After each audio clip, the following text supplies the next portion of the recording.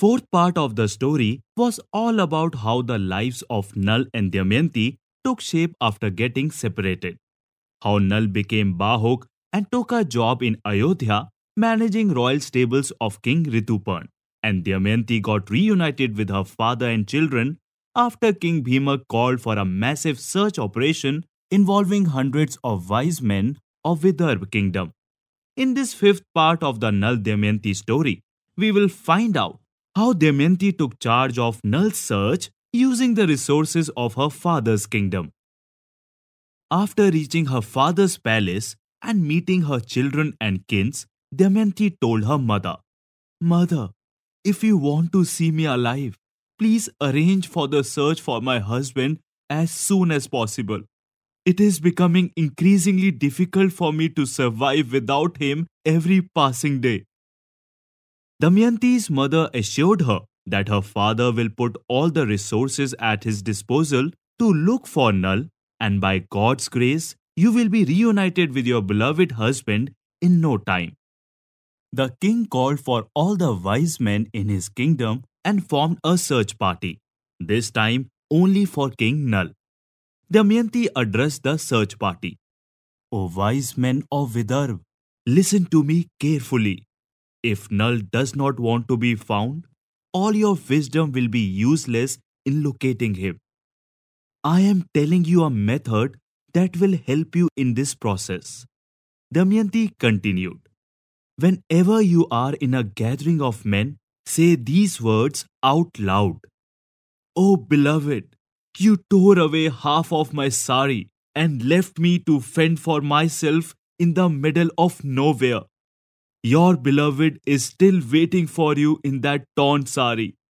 Notice the reaction of everyone present to these words. Whoever reacts to these words, talk to them. Pay attention to every word they say. Come back and narrate me that conversation verbatim without missing a single letter. Do not let anyone know that you are doing this on my orders. After receiving instructions from Damayanti, the search party of hundreds of wise men spread in all directions searching for King Nal. Many days passed. One day a messenger named Parnad came to meet Damayanti. He said, "Princess, as instructed by you, I have been telling your story to men across the world. In this process, I landed at the assembly of King Rituparn of Ayodhya. There, in a crowded assembly, I narrated your story to everyone present. Initially, nobody reacted to my story. However, when I was leaving, a charioteer named Bahuk stopped me and talked to me in a corner." Damayanti's heart was pounding with excitement. Parnad took a pause and then started talking again.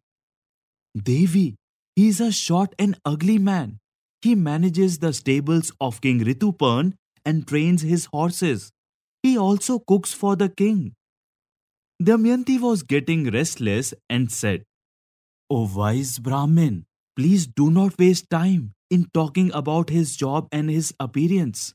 Tell me at once what he told you after he took you to the corner." Parnad continued.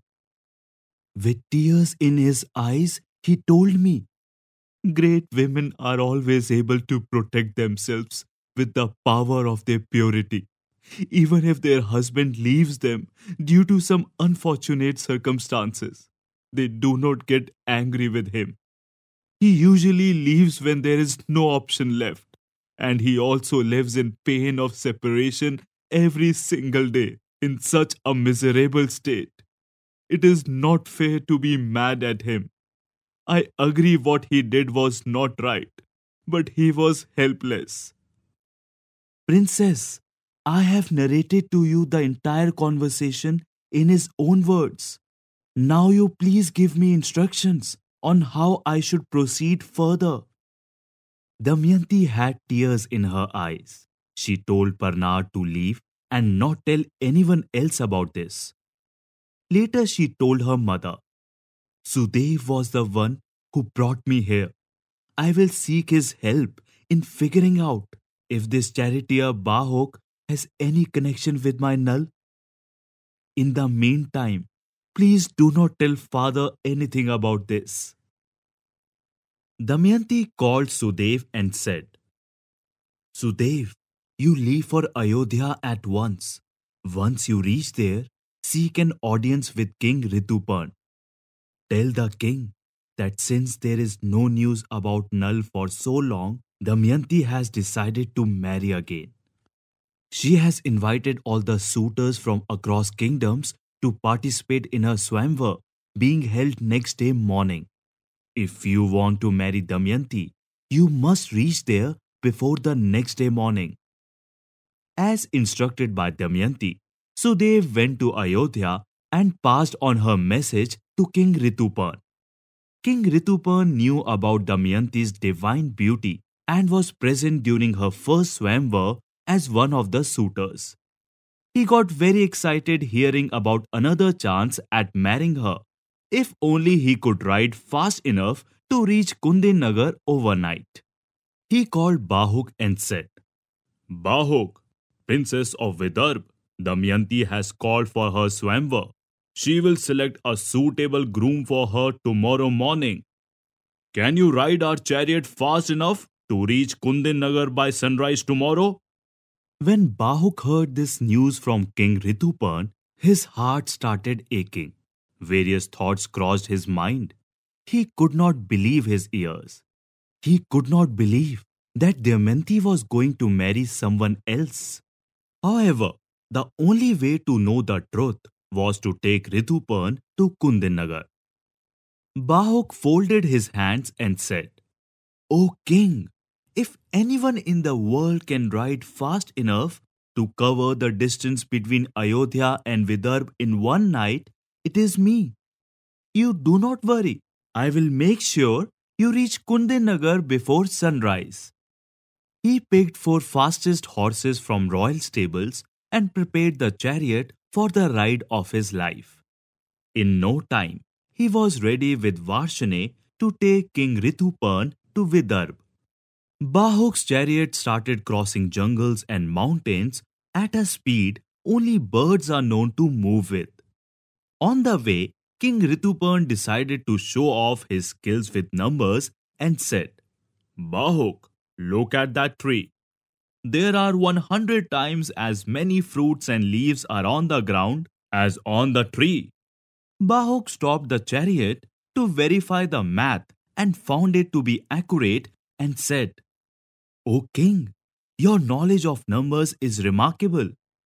To this Rituparn replied, Not only numbers, I am also an expert in the game of dice. I am so good at it that it feels like the dice obeys my commands.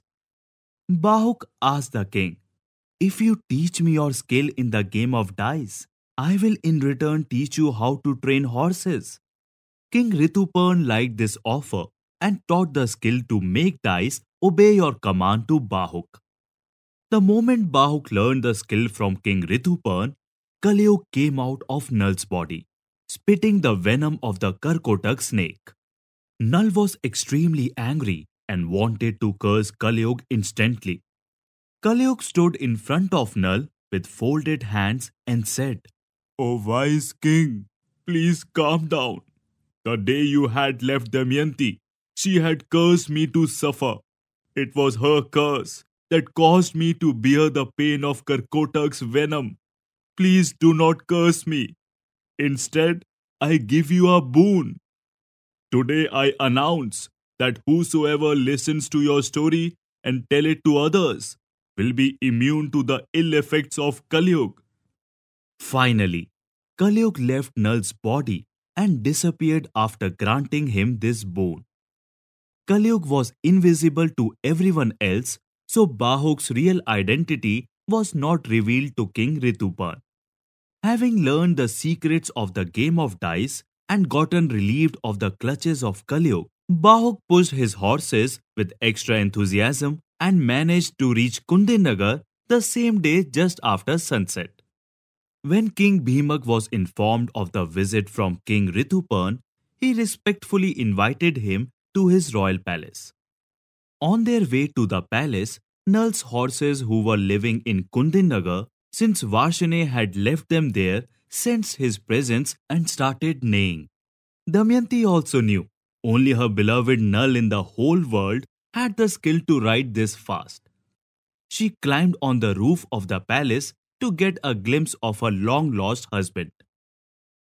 In the next and final part of this amazing saga, we will witness the reunion of the fated couple and find out how this epic love story ends.